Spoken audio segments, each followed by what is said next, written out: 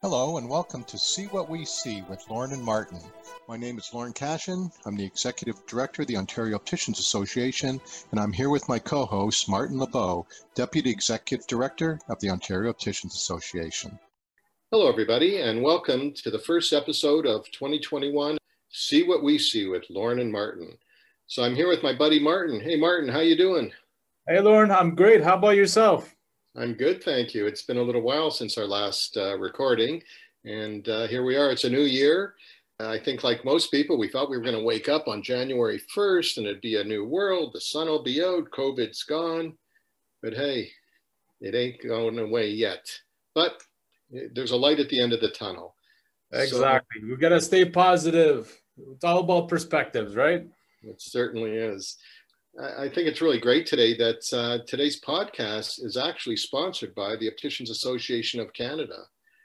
They're great colleagues of ours, and we really collaborate quite a bit, bringing services and education to opticians, not just in Ontario, but right across Canada.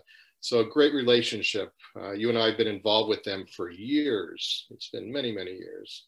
Absolutely. And their mandate is the exact same thing as the Ontario Optician Association. We put opticians first. Yeah. So Martin, here's a quiz for you. Normally we work when we know about 3 O's in eye care. And I bet you do know those 3 O's. And if we were going to add a 4th O at this time, do you know who that would be? Well, I do now because I did the research, but maybe we should tell our listeners what the first 3 O's are, and then we'll add the 4th one. Okay, well, I'll go with the first 3 because they're the easiest to say. How is that? Ophthalmologists, optometrists, and opticians. And who's the 4th O? The 4th O that we have with us today is orthoptist. First, before I introduce you to the 4th O, we have today with us the Provincial Program Coordinator for the Optician Association of Canada, Daly Shallon.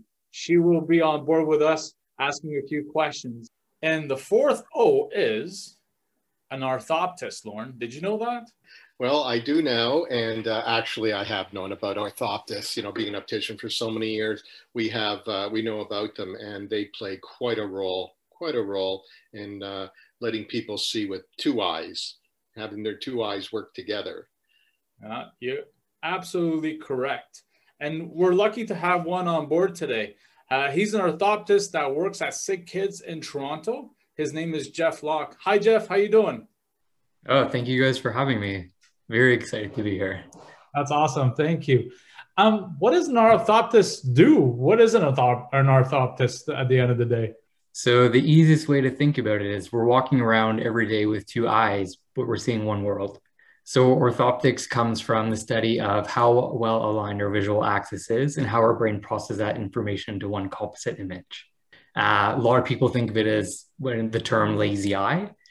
So a lot of the time, if the eye is not quite aligned with the other one, deviating in, deviating out, some eyes go up, some go down.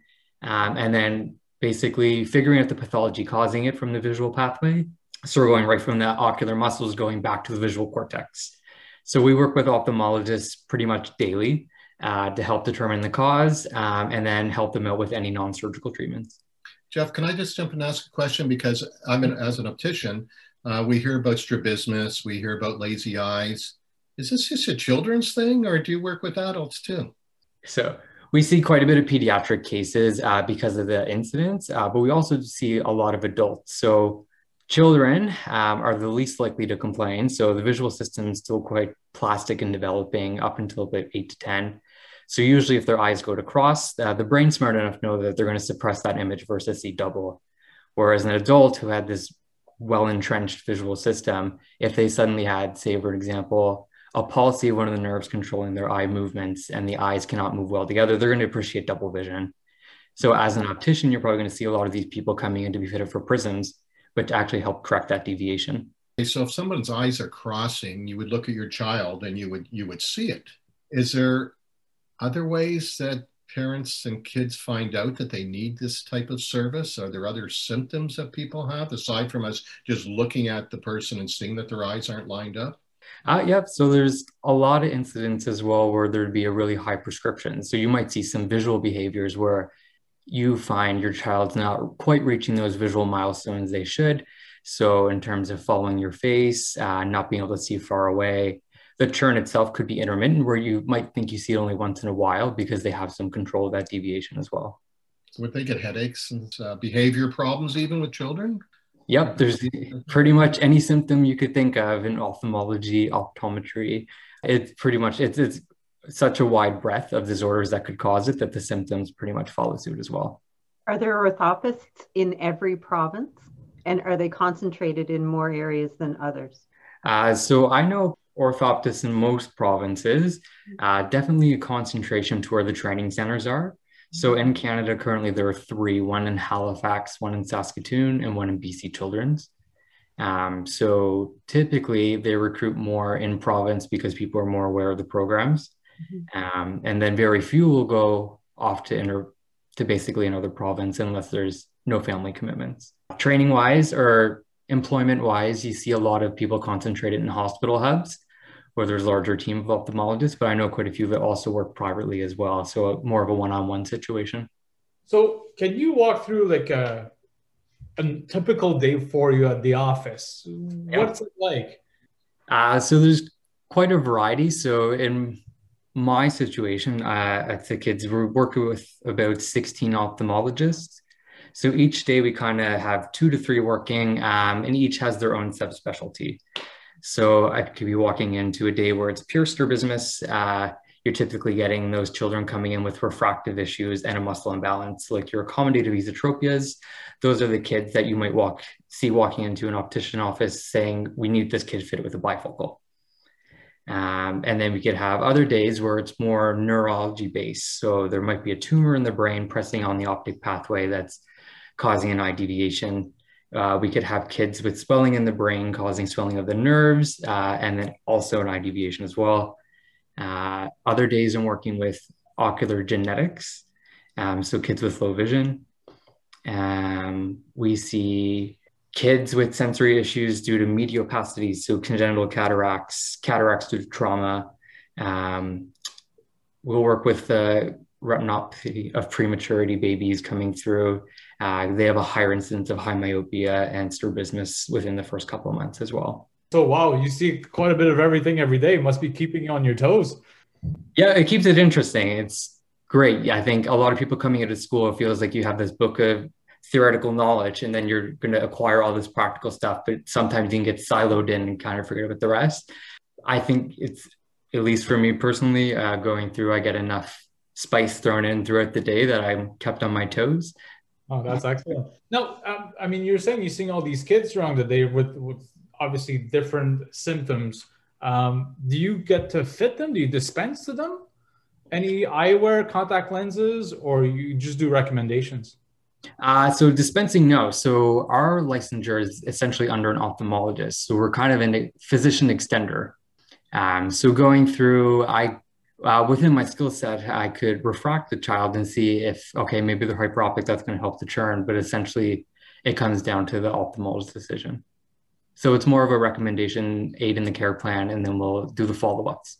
Are there specialties that you are seeing at your location in Toronto that aren't seen anywhere else in Canada, strictly because of the physicians that are there? So definitely recruits in some specialties. I'd say the highest one would be our ocular genetics. And that's within the past couple of years, we've been doing more, well, I'd say Canada has accepted more clinical trials. So those conditions that you think of, like retinitis pigmentosa, where you've kind of been told, okay, this is your condition, you're going to go for blind. You'll eventually become blind in life because of this. We'll set you up with low vision services. Now down the pipeline, you're having a lot of these orphan drugs being redistributed to certain gene mutations that could actually help slow the progression. So we see a lot of families being referred into us because we're one of the sites that are actually approved for the trials. I'd like to follow up on something that Martin brought up about asking if you dispense. So obviously you would work with opticians, with fractionists to come up with prisms and different prescriptions. Is there any other ways? Because, well, I know part of the answer is must be training or exercises.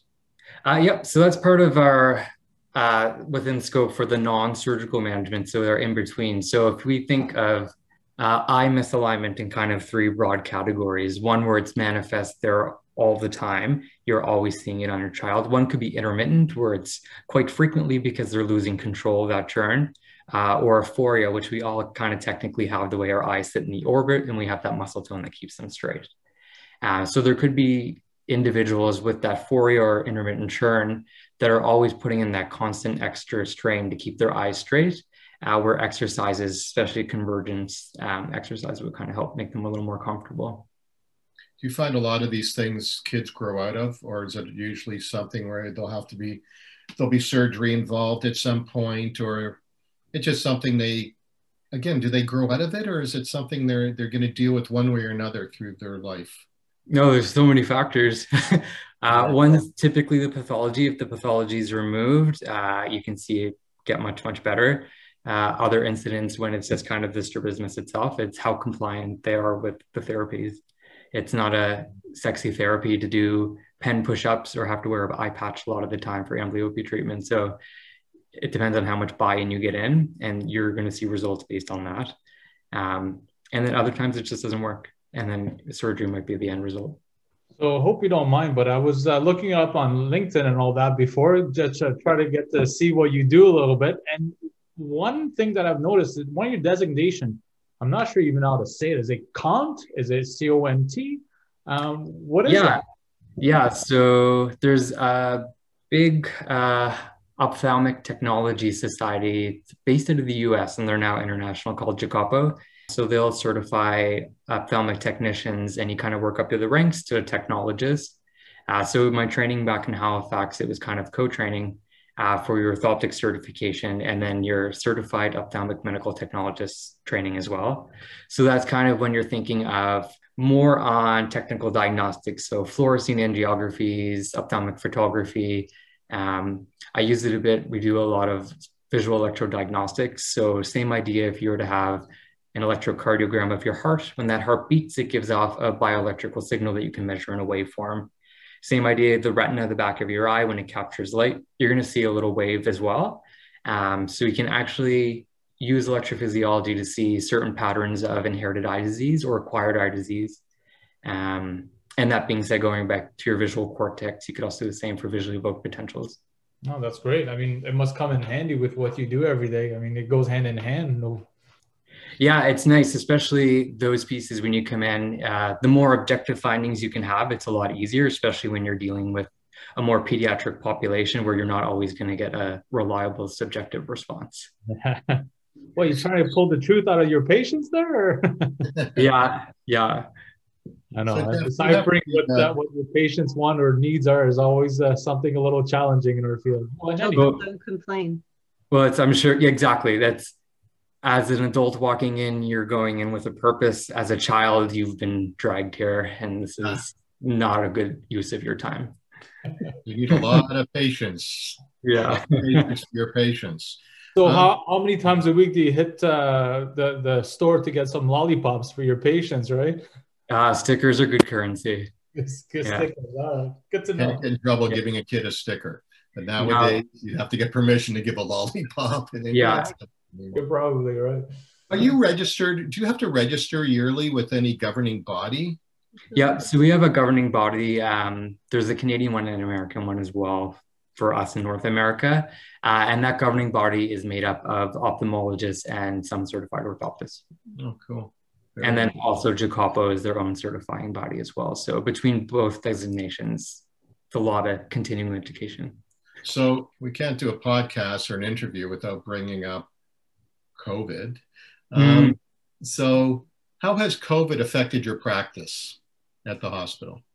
So initially there was a huge shift. So the hospital decided we had to really reduce the number of people in the building itself. So all of our ambulatory services pretty much shut down to urgent only, which essentially was people coming through Emerge or some of the inpatients that we typically see while they're admitted.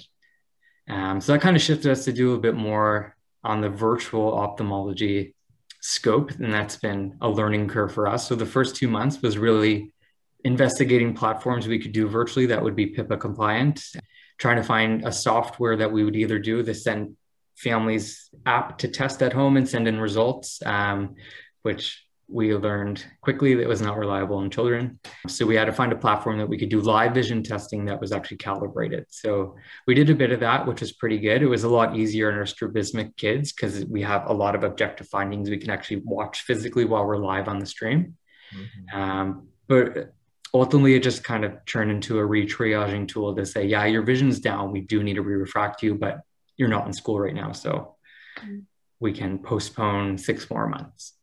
Opening up into the next few months, we slowly kind of trickled back in as more PPE became available, more knowledge around the disease and its spread. So we get into more continuing care. So we were able to bring in more people on our active medication. So a lot of kids who are on glaucoma drops who we really need to bring them in, get their pressures because we are doing active management. And now we're kind of back in the sense where we can kind of see our regular follow-ups and try to get them within a routine window. Cool. So I got to ask you, have you had your vaccination yet? I'm still waiting. Okay. Yeah, I'm sure you guys are following Ontario's. Oh, yes. Struggles. Yeah. Do you have a backlog of patients left because of it? Yep. So essentially, we're probably looking at like a 2 to 3 month lag right now. We've re-triaged and we actually onboarded another optometrist on site. So we are trying to pick up some of the backlog within certain subspecialties that the optom can manage themselves, at least for an in-between visit check-in. So I imagine this is an extremely rewarding profession.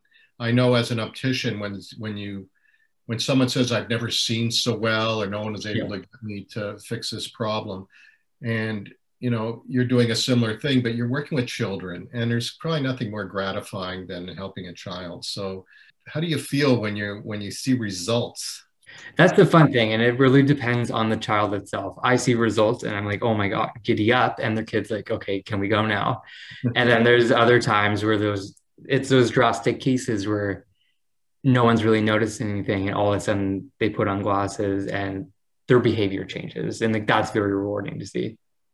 Yeah. Now, I mean, I'm sure you have to manage expectations like everything else.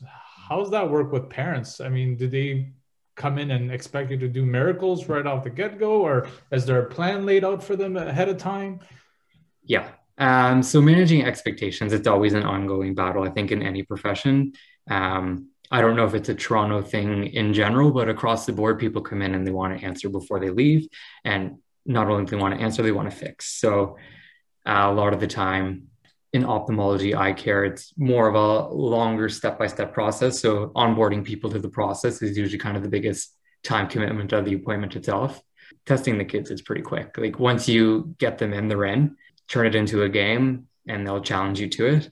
But parents' expectations, that's the one that's ever changing.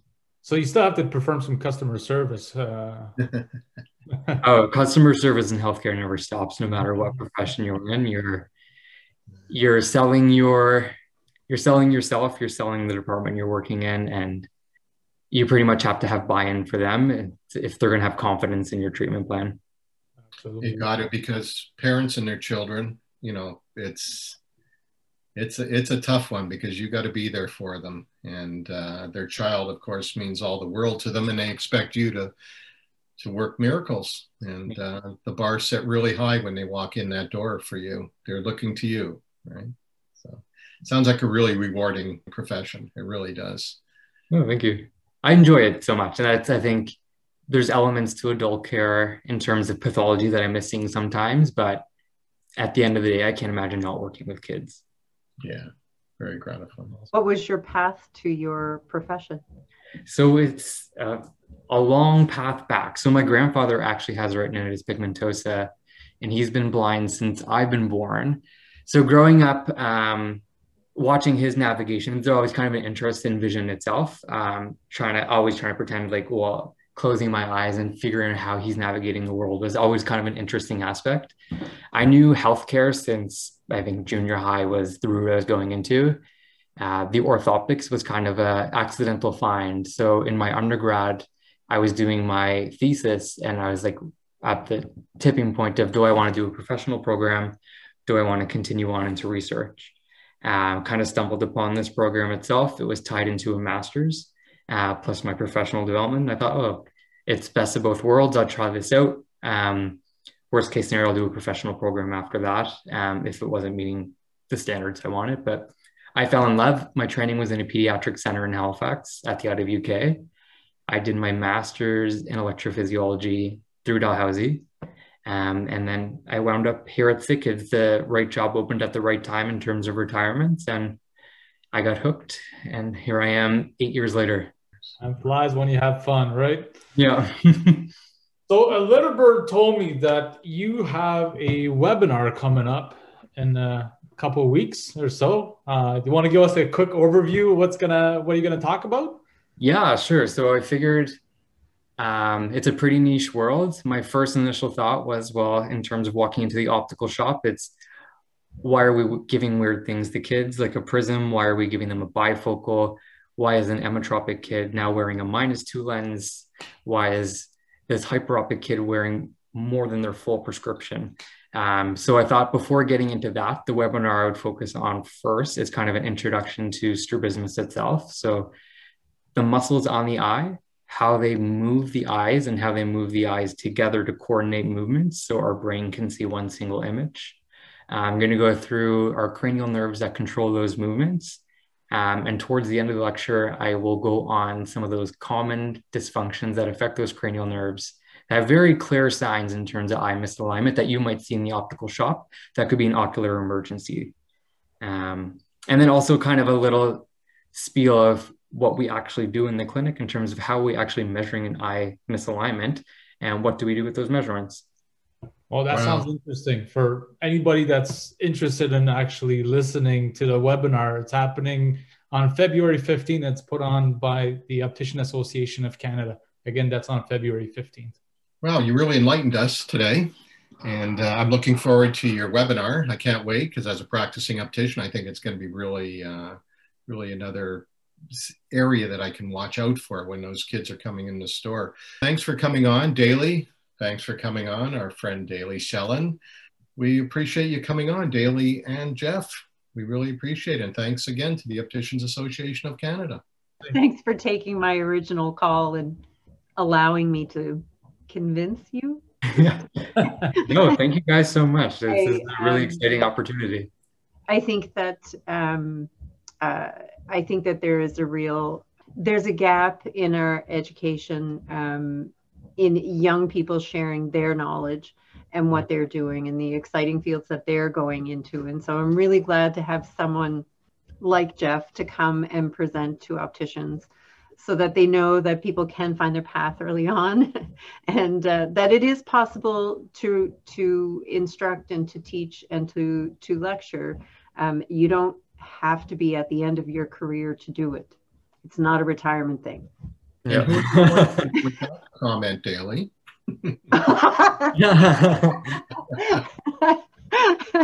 Well, thank you both of you for coming on today. Jeff, thank you very much for all the information. It was great, and hoping we have the opportunity to talk some more further down the line and get to learn more about what you do every day. It sounds amazing, to be honest with you.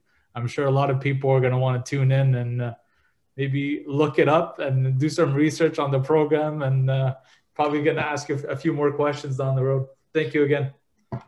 Thanks, guys. Thank you. That was wonderful. What a great topic to talk about today.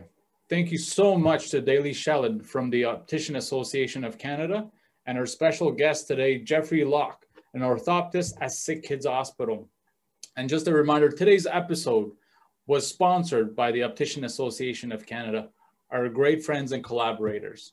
And Martin, let's not forget to remind everybody that Jeff will be appearing on the OAC webinar on February the 15th, and he'll continue his discussion as to what an orthoptist does. So if you'd like to register for the webinar, visit opticians.ca and look for OAC Connect, where you'll be able to register. So that's it for today. Can't wait to see everybody again on our next episode of See What We See with Lauren and Martin. Thank you, take care, and stay safe.